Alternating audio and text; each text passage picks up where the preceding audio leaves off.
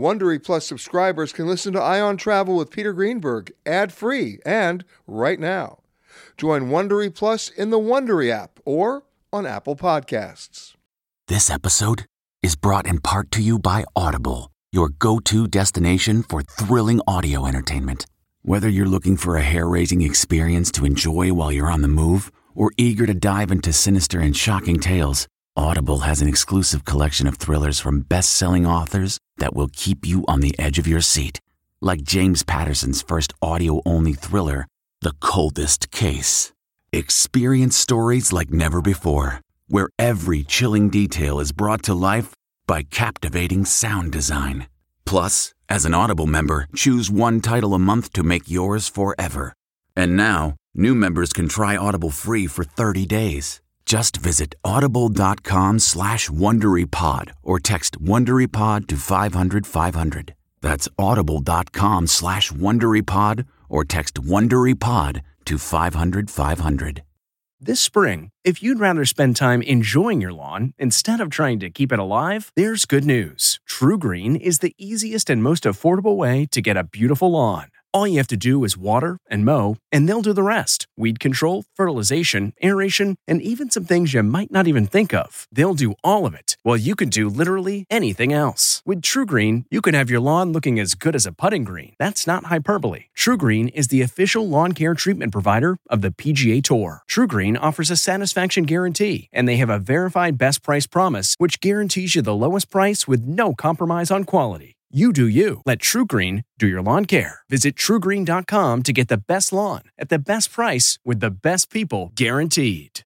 Getting the smile and confidence you've been dreaming about, all from the comfort of your home, isn't a total mystery with Byte clear aligners.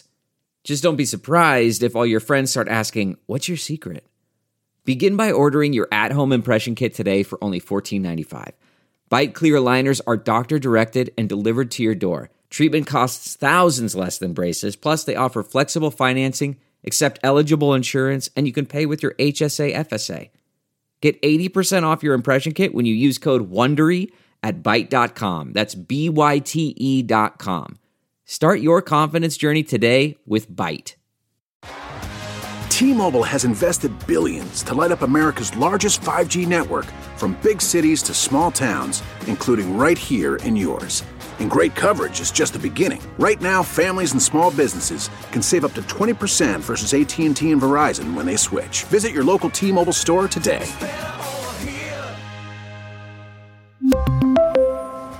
Plan savings with 3 lines of T-Mobile Essentials versus comparable available plans. Plan features and taxes and fees may vary. The spirit of performance is what defines Acura. And now, it's electric. Introducing the ZDX, Acura's most powerful SUV yet. Crafted using the same formula that brought them electrified supercars and multiple IMSA championships, the ZDX has track-tested performance that packs an energy all its own. Unlock the energy and order yours at Acura.com. This is the Ion Travel Podcast with CBS News travel editor Peter Greenberg, presented by Clear. Enroll today at clearme.com/Ion Travel and try Clear at the busiest airports nationwide.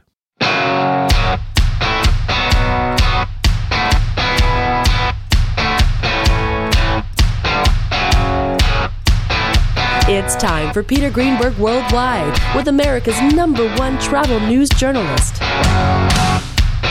And now the man who travels over 400,000 miles each year, the travel detective, Peter Greenberg. Hi, everybody. Peter Greenberg here, and welcome to the podcast that's done from a different location around the world every single week. One day Canada, the next day Thailand, then New York, London. You just never know. This week we come to you from the sea in La Paz, Mexico, on board a ship you probably don't know, have never heard of, but some of you historian buffs might recognize it by many of its other 15 names it's had over, get this, 72 years. We are on board the oldest cruise ship operating in the world, the MV Astoria. Joining me now, one of our regulars on the show. I normally never see him in person because he's traveling almost as much, if not more than I am, because he's a true ship historian. He's a maritime journalist and was the first person to literally turn me on to this story 4 or 5 years ago, the story of the Stockholm, which became many other ships and is now the MS Astoria. His name, Peter Konego. Welcome aboard. Peter, it's incredible that we're actually here. We've been talking about this for about 6 years now. Trying to make this happen because there are so many stories associated with this ship, the era that it came into, and I want to talk to you about that and then continue on to some other things. But the most amazing thing about this ship, first of all, is that it's still sailing. Yes. Because when we talk about a cat having 9 lives, this ship's had about 11. This is like 2 cats at least. It really is, because every time it was supposed to be abandoned or broken up, somebody came to the rescue. And every time they came to the rescue, there was a different set of ownership. And every time there was a different set of ownership, there was a different name.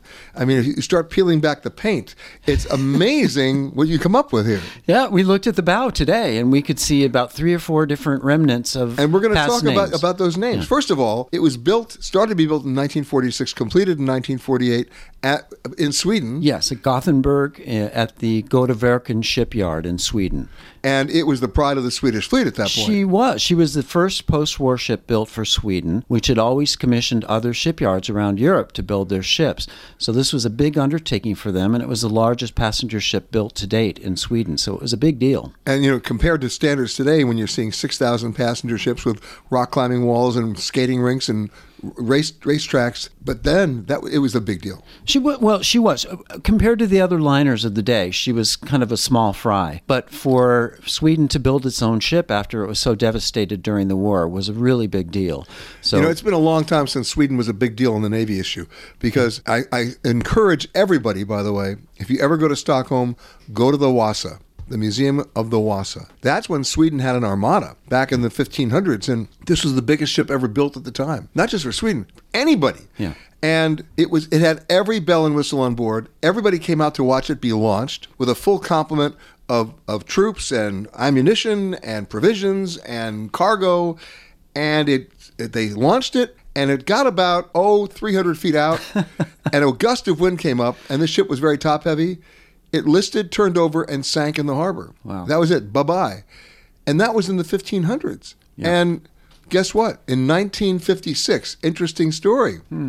You know where we're going, right? Good year. Yeah, good year. Well, maybe not for Sweden, but in 1956, it was a good year for Sweden because they figured out that the actual chemical content of the water in the Stockholm harbor was so wonderful pure that the ship had not disintegrated. This wooden ship had not completely turned to nothing.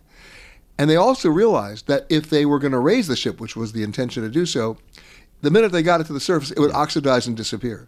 So this is the first story that I've ever seen where they built the museum before they put the ship in it. They literally built the museum on top of where the ship was in the water, underneath the water.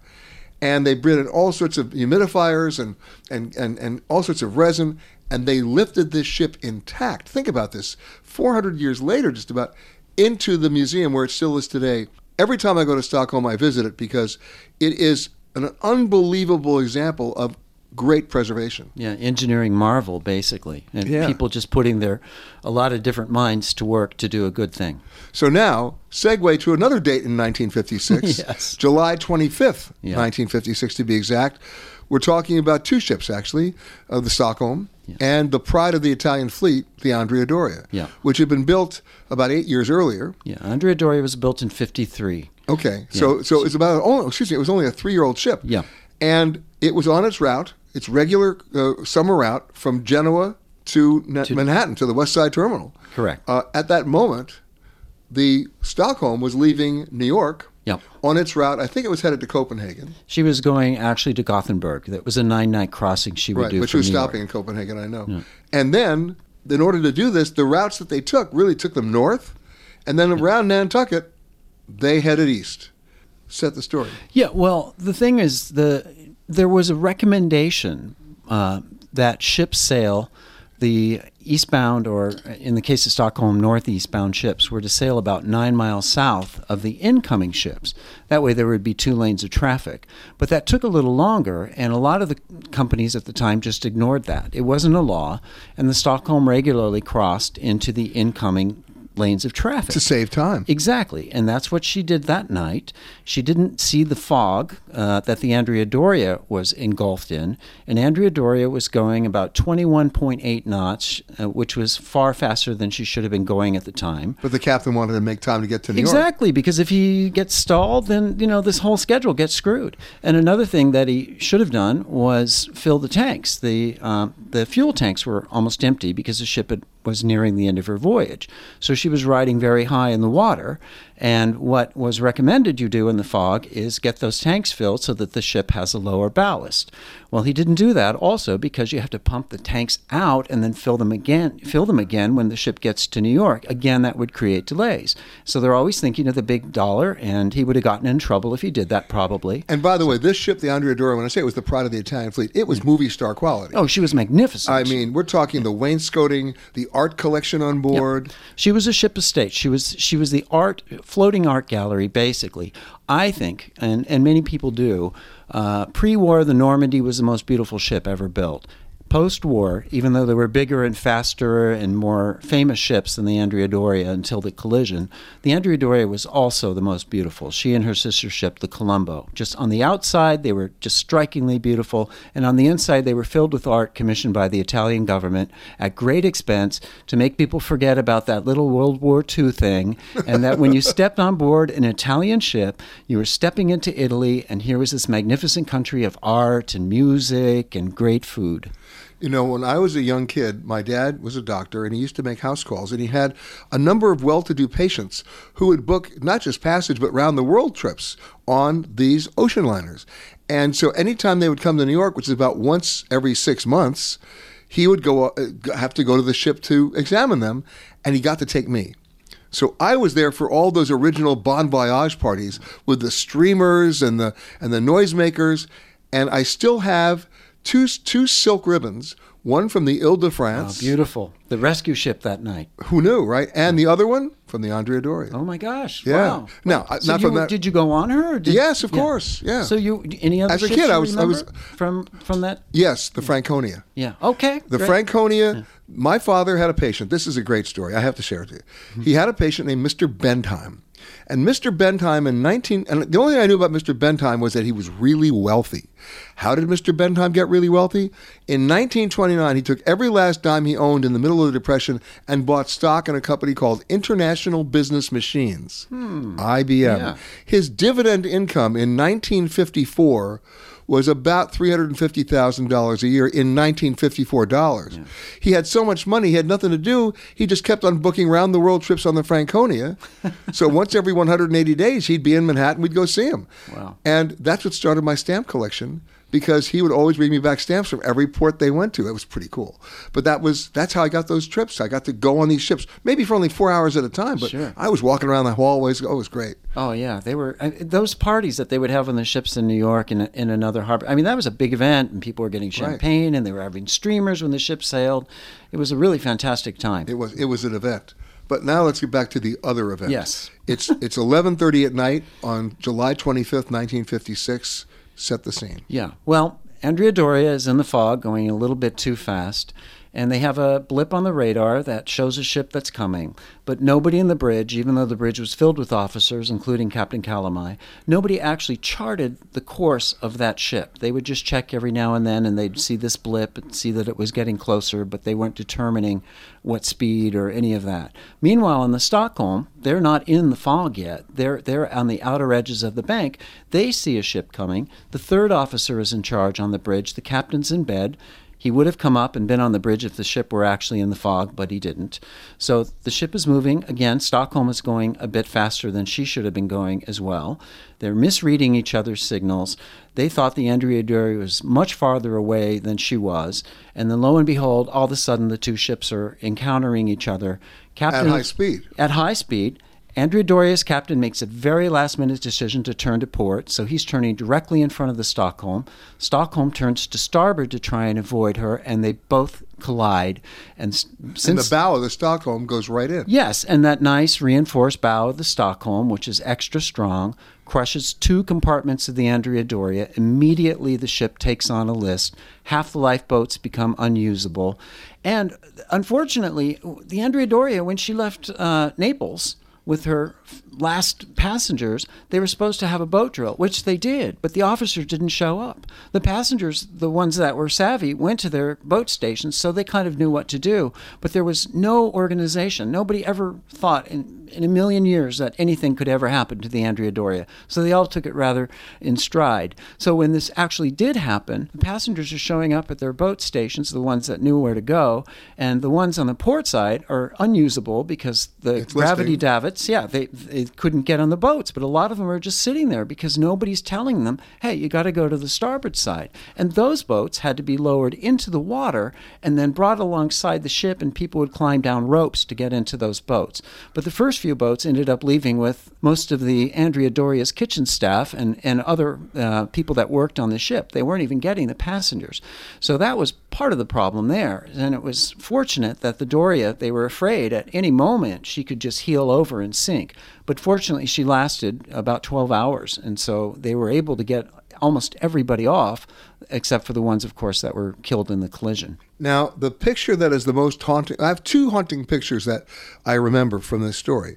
One, of course, was what I saw on television, which was later printed, of course, a black and white photograph taken from black and white movie footage of the Andrea Doria 12 hours later rolling over and sinking off the coast of Nantucket.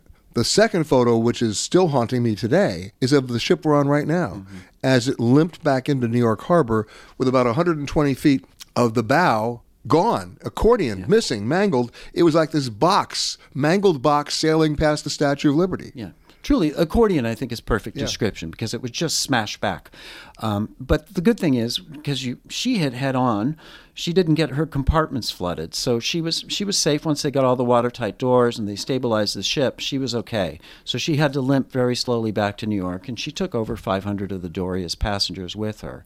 And one that didn't really quite realize that she ended up on the Stockholm until they woke her up, and there she was, woman named Linda Morgan.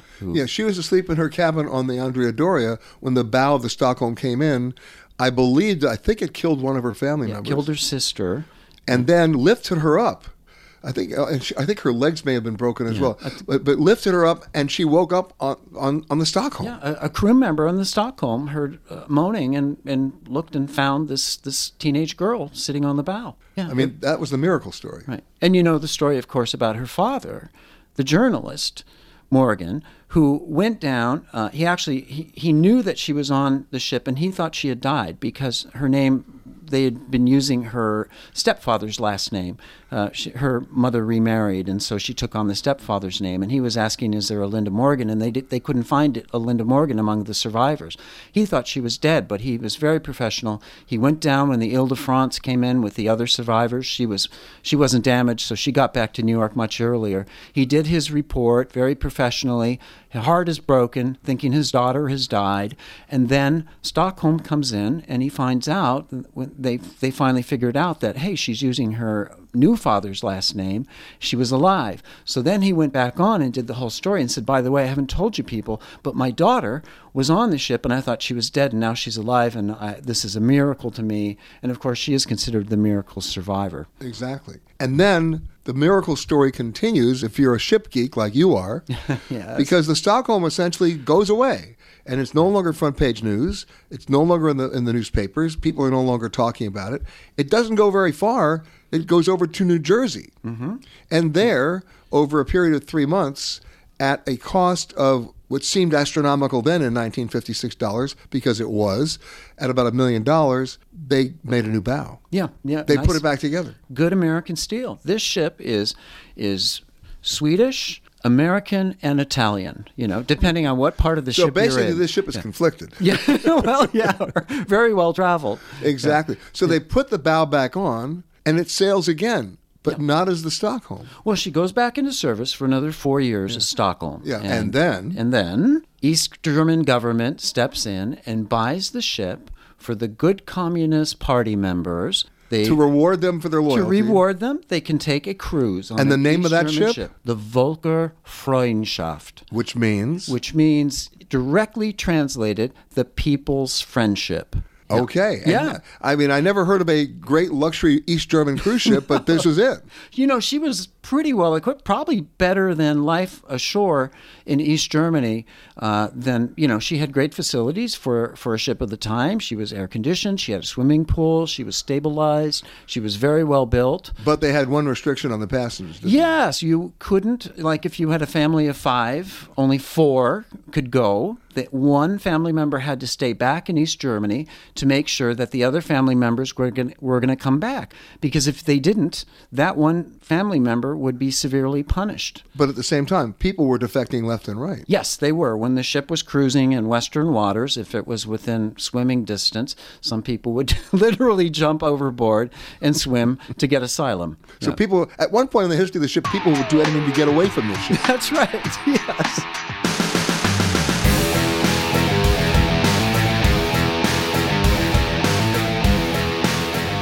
It's a pleasure and an honor for me to be on this ship. I've been trying to get on this ship for the last 4 or 5 years, ever since Peter Konego, who was on the show earlier, told me the story.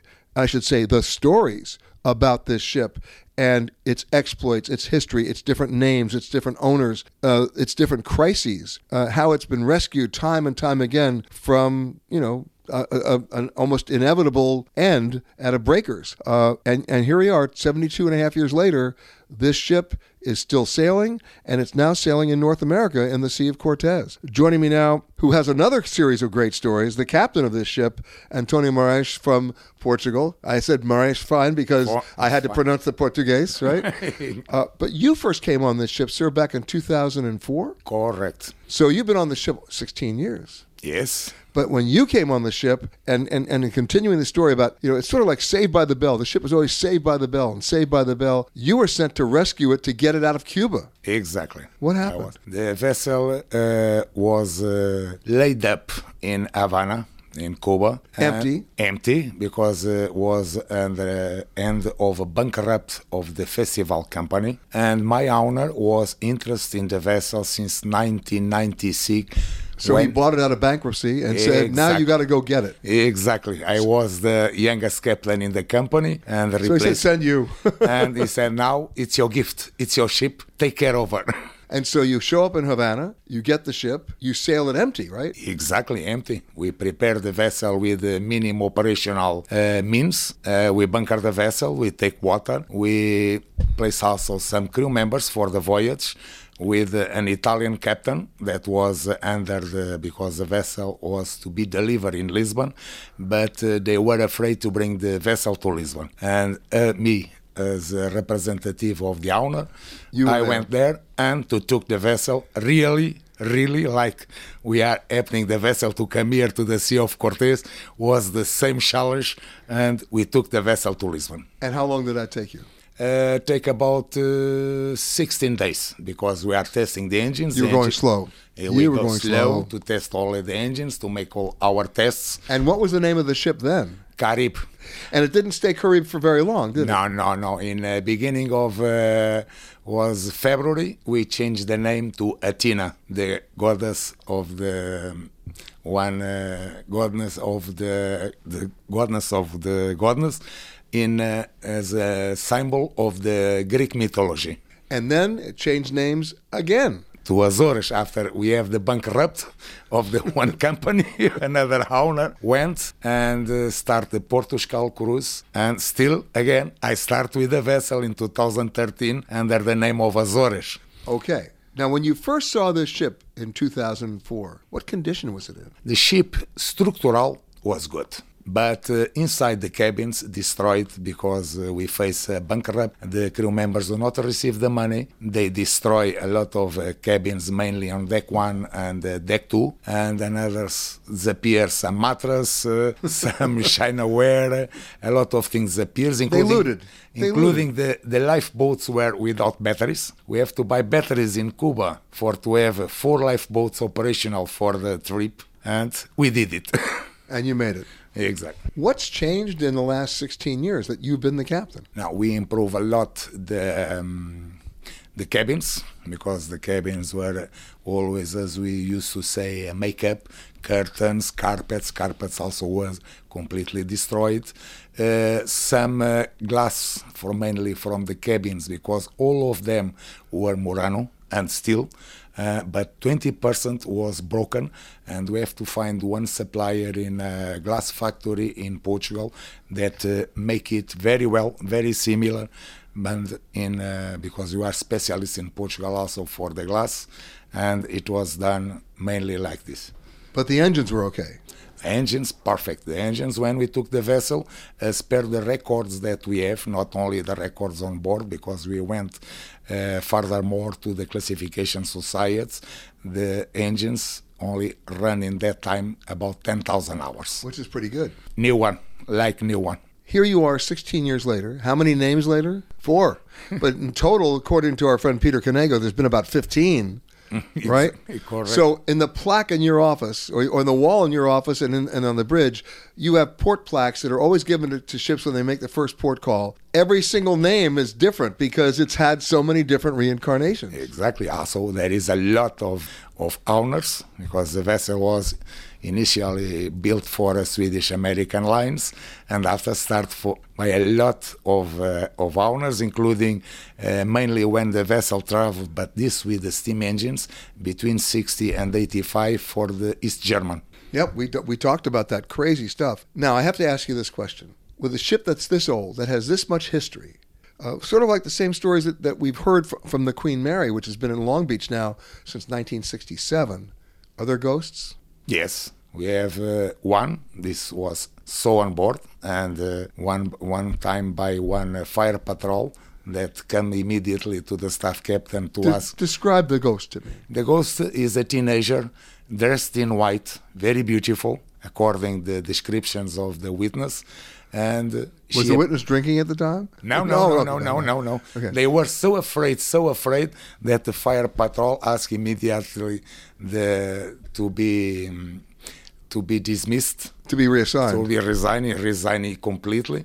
We tried to hold him, but after 1 month he resigned because he was so scared that asked the resignation. The other one was the chief engineer in the tunnel, in the port side shaft tunnel, that saw very close to the end of the shaft, and comes to me also, because we are very close friends, and told me about again that he saw a beautiful teenager dressed in white, and asked me what I go to do. I told him, be calm, please, be cool. If she wants something, you should ask her, face her, ask what she wants, and we will give. We will give. That was easy. Last one was in one cabin, in deck 4, passenger cabin. Also, one cabin steward saw her, as he knows the history of the ghost.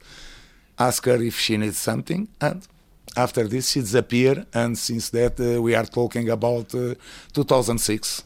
About more or less 2006, 2007, the last time that she appeared in the vessel.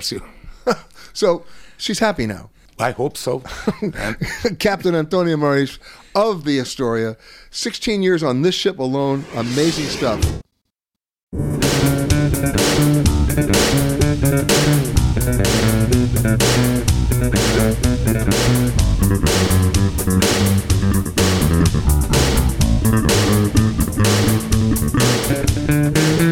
On board this vessel are a number of people who are like me. They're ship geeks, they're ship historians, and full of great stories, one of whom is my next guest, Don Lynch, who is basically the historian and the major domo in my book of the Titanic Historical Society. You also wrote one of the definitive books on the Titanic, but was even better than that, Don. You were the historian on the movie, The Titanic. I was. And yes. if rumor is true, you were also in the movie. I was in the movie. I had a scene in the movie. My second scene got cut. I'm okay with that. But you didn't drop the jewel in at the end of the movie. No, I did not. You didn't stand on the bow. No, I am the father of the little boy spinning the top. And usually when I tell people that, they know exactly. If they know the movie, they know exactly who I am. All right. And now I just have to ask a really stupid question. How many times have you seen the movie? I don't know, but I'm probably between 15 and 20 at this point. Yeah, you're the only man that I know that has seen it 15 or 20 times. Yeah. Every woman I know has seen it 15 because they didn't look at it the way we look at it. They looked at it as a love story. Oh, yeah, absolutely. Yeah, they saw the chick flick side of it that kind of got it on the map. But let's do some parallels if we can. Other than the fact that the Titanic sank. Yes. The Astoria has not. Yes. And yet it's had so many lives that it might as well have sunk and come back. I mean, when you think about it. Oh, yeah. To me, it's unrecognizable today because, of course, it had a complete refit in the 1990s. It doesn't look anything like it did originally, but it's still got the hull, most of it, that was there in 1948. In researching the Titanic, there was so much history and so much mythology. Yes. So much urban mythology or nautical mythology, if you will. And we're still learning every day more and more about that ship. Oh, yeah, absolutely. The research goes on, and there are more and more people now than ever before who researched the Titanic, who saw the movie, fell in love with the subject, and now have become experts in a variety of topics and specializing in certain areas. But yeah, the myths still crop up. There are still new myths occasionally that get created by somebody who maybe wants some attention or to get something in the news. And so, the historians are always kind of fighting those as well. Well, one of the things that came out just a few years ago, I know you'll remember this, is the rivets on the Titanic. And there was a position taken that they were not the right rivets or the steel wasn't the right steel, and they basically were sheared. Well, there was a theory that the rivets were faulty, but they were the standard rivets of the time. And we always point to the Titanic sister ship, the Olympic, that was a year older and had a career of decades, and its rivets didn't fail ever. So it also didn't hit an iceberg. It didn't hit an iceberg, but a small minor detail. Well, but if you hit an iceberg, the iceberg will always win. Ships are not going to take on an iceberg and come out ahead in that one. Is this scientific proof? Well, yeah. you name one where the iceberg sank. Well, we got the idea of the sinking. Yeah. But all of those myths that are coming out now about, when it happened, how long it took to sink, the movie took somewhat advantage of that. Well, we pretty much know when at the time of night that it struck the iceberg, and we know probably within a minute of when it sank, and there's pretty much established times of that. But there are many other things that have come up over the years. The Titanic could see lights in the distance, and the question was, what was that ship? And we believe today it was the Californian, but that was disputed for years and years. At the time, they claimed it was the Californian, and then that was disputed, and today they pretty much accept that it was. And these things have kind of come and gone over the years, and people always will come up with something new. When you think about the entire history of the Titanic and the entire history of this ship, yes, which has had so many lives, are there parallels?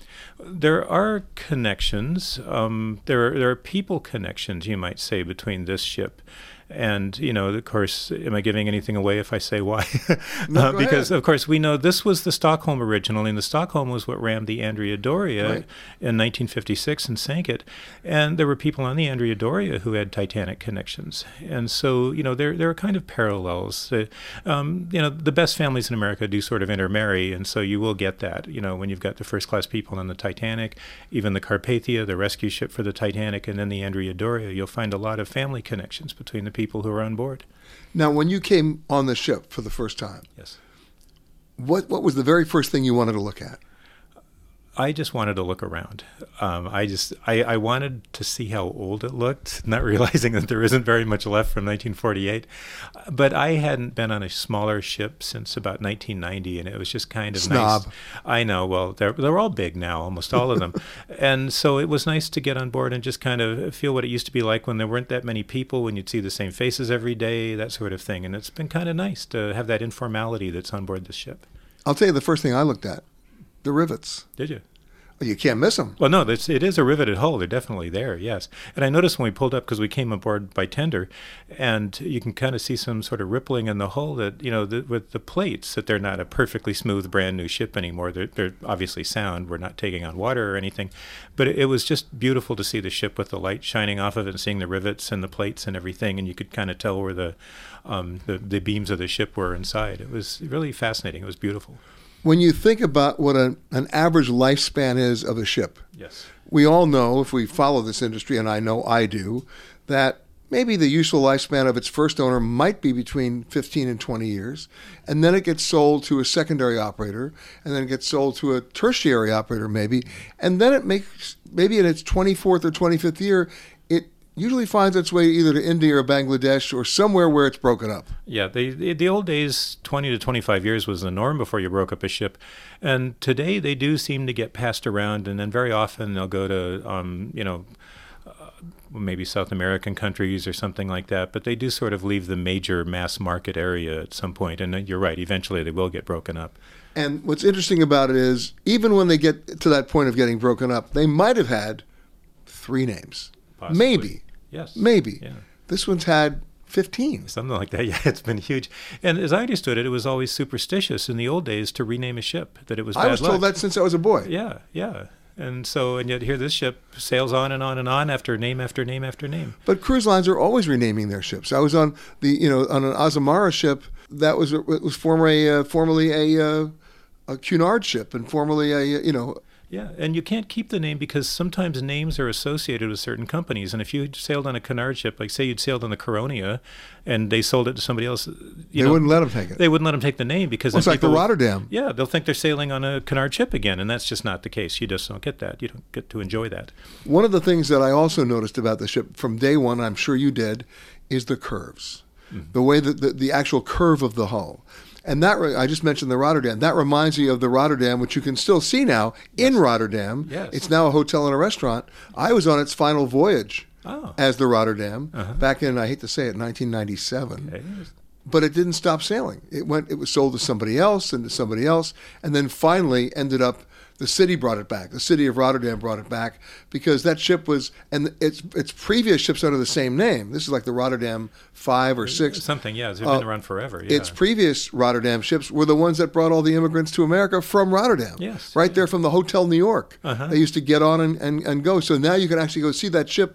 And for friends of mine who don't have that sense of history, or, let me admit this, aren't as old as I am, when they first see that ship, they're taken aback because of the curves. They're not used to seeing that. A modern cruise ship today, with all due respect to the ship designers, to me, looks like a condominium that fell over and floats. Yeah, the sheer, they call it, where the ship is higher at the bow and the stern than in the center. And in a way, I think my theory is, I'm not a shipbuilder, but in the old days, I think that way when the ship would pitch through the water, if you were in the bow, eventually your floor would be level. That's my take on it. You'd also feel it rise and fall a little bit. That's how you justify that. But yeah, that's how I justify it. But I agree. They all seem very flat and building-like today. And the old shipping days, even the major ocean liners like the Queen Mary out in Long Beach, they have sheer. You could stand at one end of the hallway and you'd see it disappear up out of sight in the distance. It was great. Which was late at night, you can go bowling in the hall. Yeah. But don't tell anybody. We're talking to Don Lynch from the Titanic Historical Society. What's the one thing you expected on this ship that you didn't see? I don't know. I can't say that I have been disappointed because if anything, I didn't say disappointed. Well, not disappointed, but I mean, when I said I was coming on board, I was kind of hoping to see some remnant of the Stockholm that was still here, and it turns out the ship's bell is on board. They pulled up the bell of the Stockholm from the bottom of the ocean because the bow had fallen off after the collision, and it had the ship's bell, and it's on display here. And so actually, I might have said, well, I was a little disappointed not to see something that said Stockholm, but it's got it. And so I think I have not been disappointed by anything on board. Yeah, when you see the bell, that kind of brings it full circle. It does, because it's got a dent in it. It really reminds you of, that something did happen. And I have to admire them that they recognize the history here.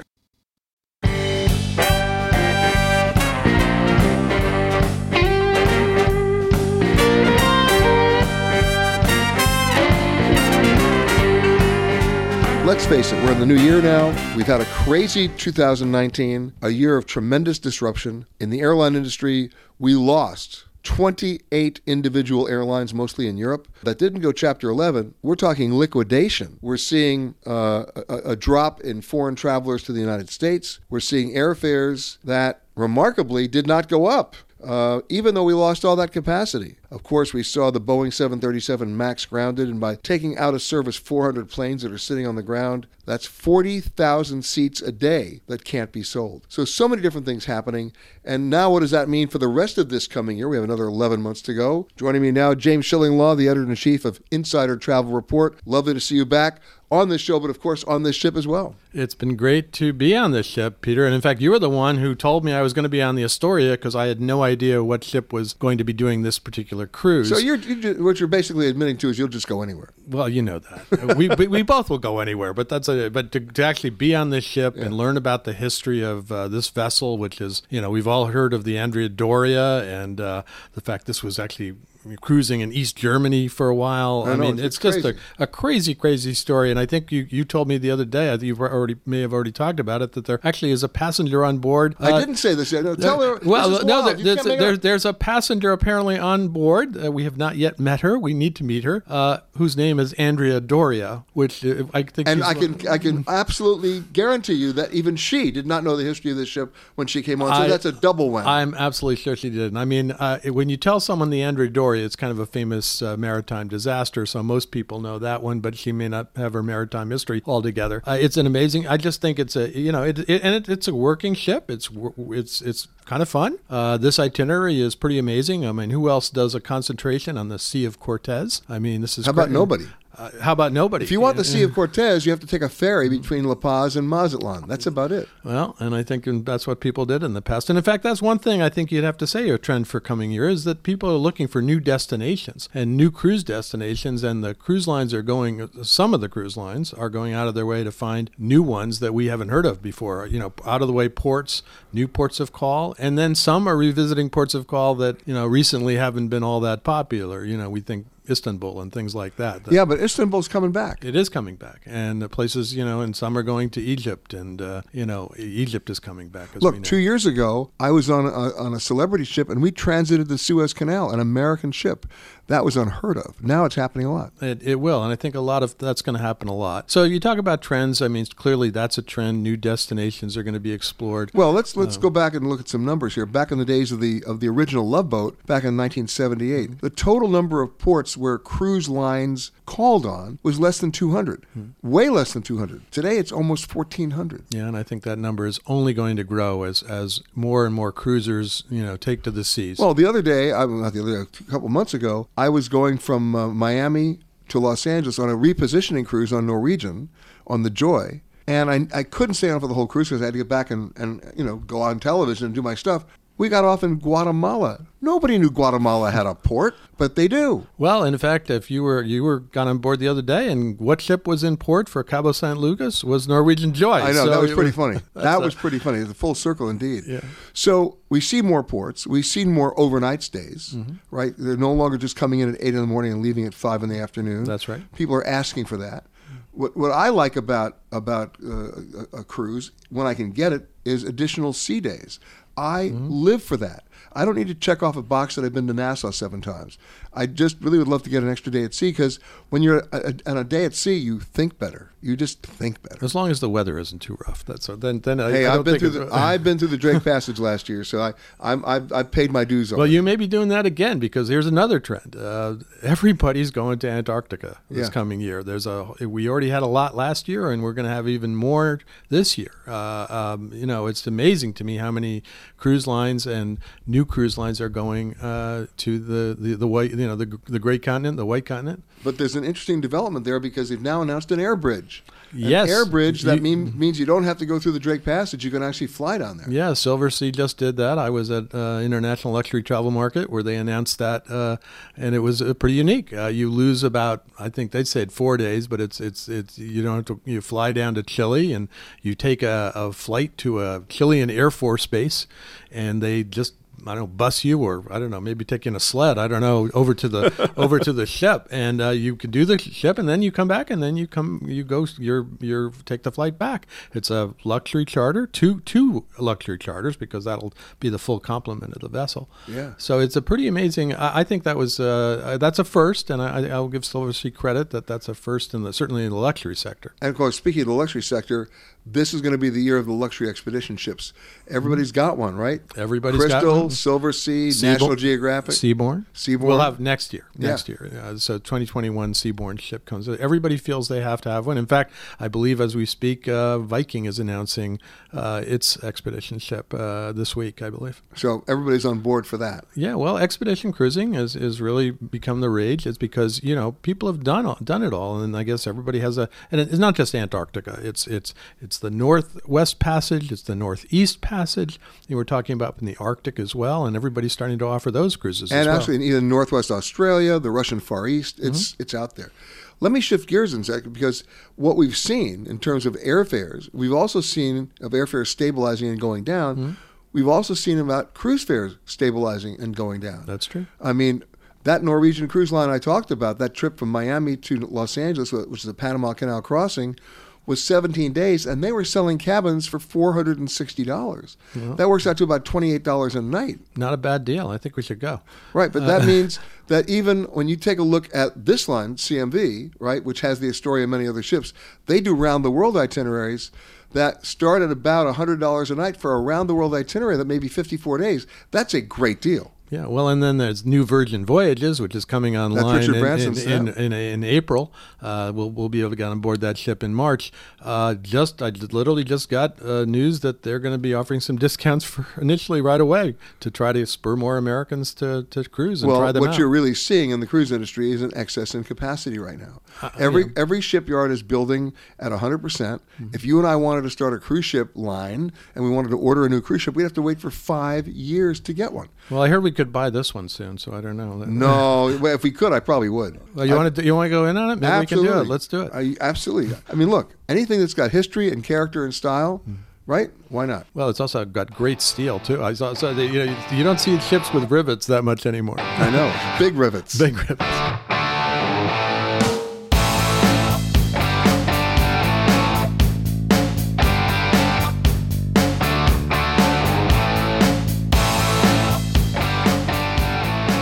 Ships today are scaled, 6,000 passengers, rock climbing walls, skating rinks, motorcycle deals, roller coasters. You can't believe it. So you're never at a loss for an entertainment option, if you will. But on a ship like this, it goes back to the old days where you had to be more creative. You had to be more of a dreamer. You had to be more of willing to interact with people, have conversations, and even be entertained by them. And yet on this ship, they have all those facilities, even though it's only about 420 passengers. There is a movie theater. There is a disco. There is a show performance lounge. There are a number of bars. There's a swimming pool, et cetera, et cetera. But the cruise director's job on a ship of 6,000 people, he has a staff of about 60, and that's not the case on this ship. The case on this ship is there is a cruise director. His name is Mitch Rudder. Hello, Mitch. Hello, Peter. Thanks for having me. How big is your staff? 16. Bigger than I thought. Yeah. 16 in total. That's a very But that's small... performers as well. Absolutely. That's the band, performers, sound and light technicians, singers, dancers. That's everybody, including me. Listen, that's not even half the band on some Royal Caribbean ships. Absolutely. Wow. Now, I remember back in the 70s and the 80s when I was on a cruise ship, the band knew about 4 Broadway show tunes. There was always a tribute to, Hello, Dolly. And maybe a polka dance every once in a while. What are you doing on this ship? Many different things is the answer right there. We can do Hello Dolly if you'd like to see that, Peter, at some point. No, let's not go there. Okay. But we've got some more modern stuff and some throwbacks as well. We did a Queen show last night called Bohemian Rhapsody. I think we've all seen the movie. Did you sing We Are the Champions? We certainly did. That was my song, actually, We're the Champions. I sung that one. So you're not just the cruise director, you're the entertainer, too. Absolutely. And a bit more of everything else, too. And I know what I loved about this ship walking around today is that, you'll do bingo or you'll do a trivia contest, and every officer on the ship or everybody's doing something because you all have multiple functions. We certainly do. All right, so now what are you doing, for example, tonight? Tonight we've got a country deck party, so we're going to sing some beautiful country songs, the likes of Garth Brooks and Kenny Rogers and a few more. I'll be singing as well, and hopefully we'll get you out there. You got to know when to fold them, know when to hold them? I do know The Gambler. I do know that one. I'm not sure that one's on the cards tonight. Oh, but if you come down, maybe we'll see what we can do. Only if you're going to line dance for us, though. No, I have a career to protect. No, I'm sorry, I can't do that. But the thing is, it's a more intimate environment, isn't it? Absolutely. But like you said, only 420 passengers on. It really is intimate, but that creates a great social bubble. We find it's great, and passengers who've never met before tend to interact with us as well as a crew. And it's a surprise to them they have that many venues on a ship like this. I think so. I think a lot of them don't know what to expect, especially if they have crews on some of the bigger liners. But we try to create entertainment where somebody and everybody can find something that they like during the cruise. I remember on my very first cruise, they had a juggler, and the seas were rough. That was one of the most entertaining performances I've ever seen. Unintentionally funny. Hysterical. Yeah. At least they weren't throwing knives. I'm going to look into that. No, you don't want to do that. You've been on the ship for 3 years? Yeah. What's the stupidest question a passenger has ever asked you? That's a really hard question in itself. I'll give you a couple that I remember. Yeah. Right. Do the waiters sleep on board? That's we one. Get all those. There's one that you might not have heard, and this is what I thought was hilarious. We've got a swimming pool on board, as you mentioned, and sometimes we go through adverse weather, so the ship can rock a little bit, and that creates waves in the swimming pool. One passenger came up to me and said, "Mitch, is there any chance you could turn the wave machine off in the swimming pool?" See, they've been on the bigger ships already, you see. That's Absolutely. It. Well, the one that I heard about the swimming pool was they were going through rough water, and then she said, it was a woman's question who said, "Is it salt water or fresh water?" And they said, "It's salt water." She said, "Oh, that explains the waves." Love it. Yeah, see, Yeah. That one did it too. Absolutely. Or in the old days, and this actually predates you, when they used to have something called the Midnight Buffet, the stupidest question of all time was, what time is the Midnight Buffet? Of course. All right, so we have the stupid pool question, the stupid Midnight Buffet question, and no more jugglers. No more jugglers. You're still doing bingo? Absolutely. We do bingo. It's quite a popular activity, actually, especially on the sea days. We find that we get quite a few passengers. I'd say usually around 60 passengers participate in bingo. Big pot? It can be, depending on how much they're looking to spend, but it can be sometimes. I think the biggest pot we've had was probably over $1,000. Count me in. Mitch Rudder, the cruise director here, who's going to have to write a book because you're doing everything. I'm working on it. You've been listening to Peter Greenberg Worldwide. Catch us each week as we broadcast from a new location somewhere around the world. Special thanks to our sponsors at Clear. Enroll in Clear at clearme.com/Peter and zip through busy airports nationwide. If you like Ion Travel with Peter Greenberg, you can listen early and ad-free right now by joining Wondery Plus in the Wondery app or on Apple Podcasts. Prime members can listen ad-free on Amazon Music. Before you go, tell us about yourself by filling out a short survey at Wondery.com/survey. The Hargan women seem to have it all. From the outside looking in, we're blessed. My mom was amazing. But as detectives would soon learn, there was a lot going on inside the Hargan household. Ashley and I have been calling my mom and the house and Helen. No one's answering. 63-year-old Pamela Hargan gunned down in her own home. Her youngest daughter, Helen, lay dead upstairs. Patrol, when they arrived, assumed or thought that there might have been a murder-suicide. But for the detectives on the scene, there were things about the scene itself that were concerning to us on day one. Who would want to kill their mother and their little sister? There is no boogeyman here. It is exactly who we think it is. I'm Peter Van Sant from 48 Hours. This is Blood is Thicker, the Hargan family killings. Listen to Blood is Thicker, the Hargan family killings, early and ad-free on Wondery Plus starting May 1st. Hi, this is Jill Schlesinger, CBS News business analyst, certified financial planner, and host of the Money Watch podcast.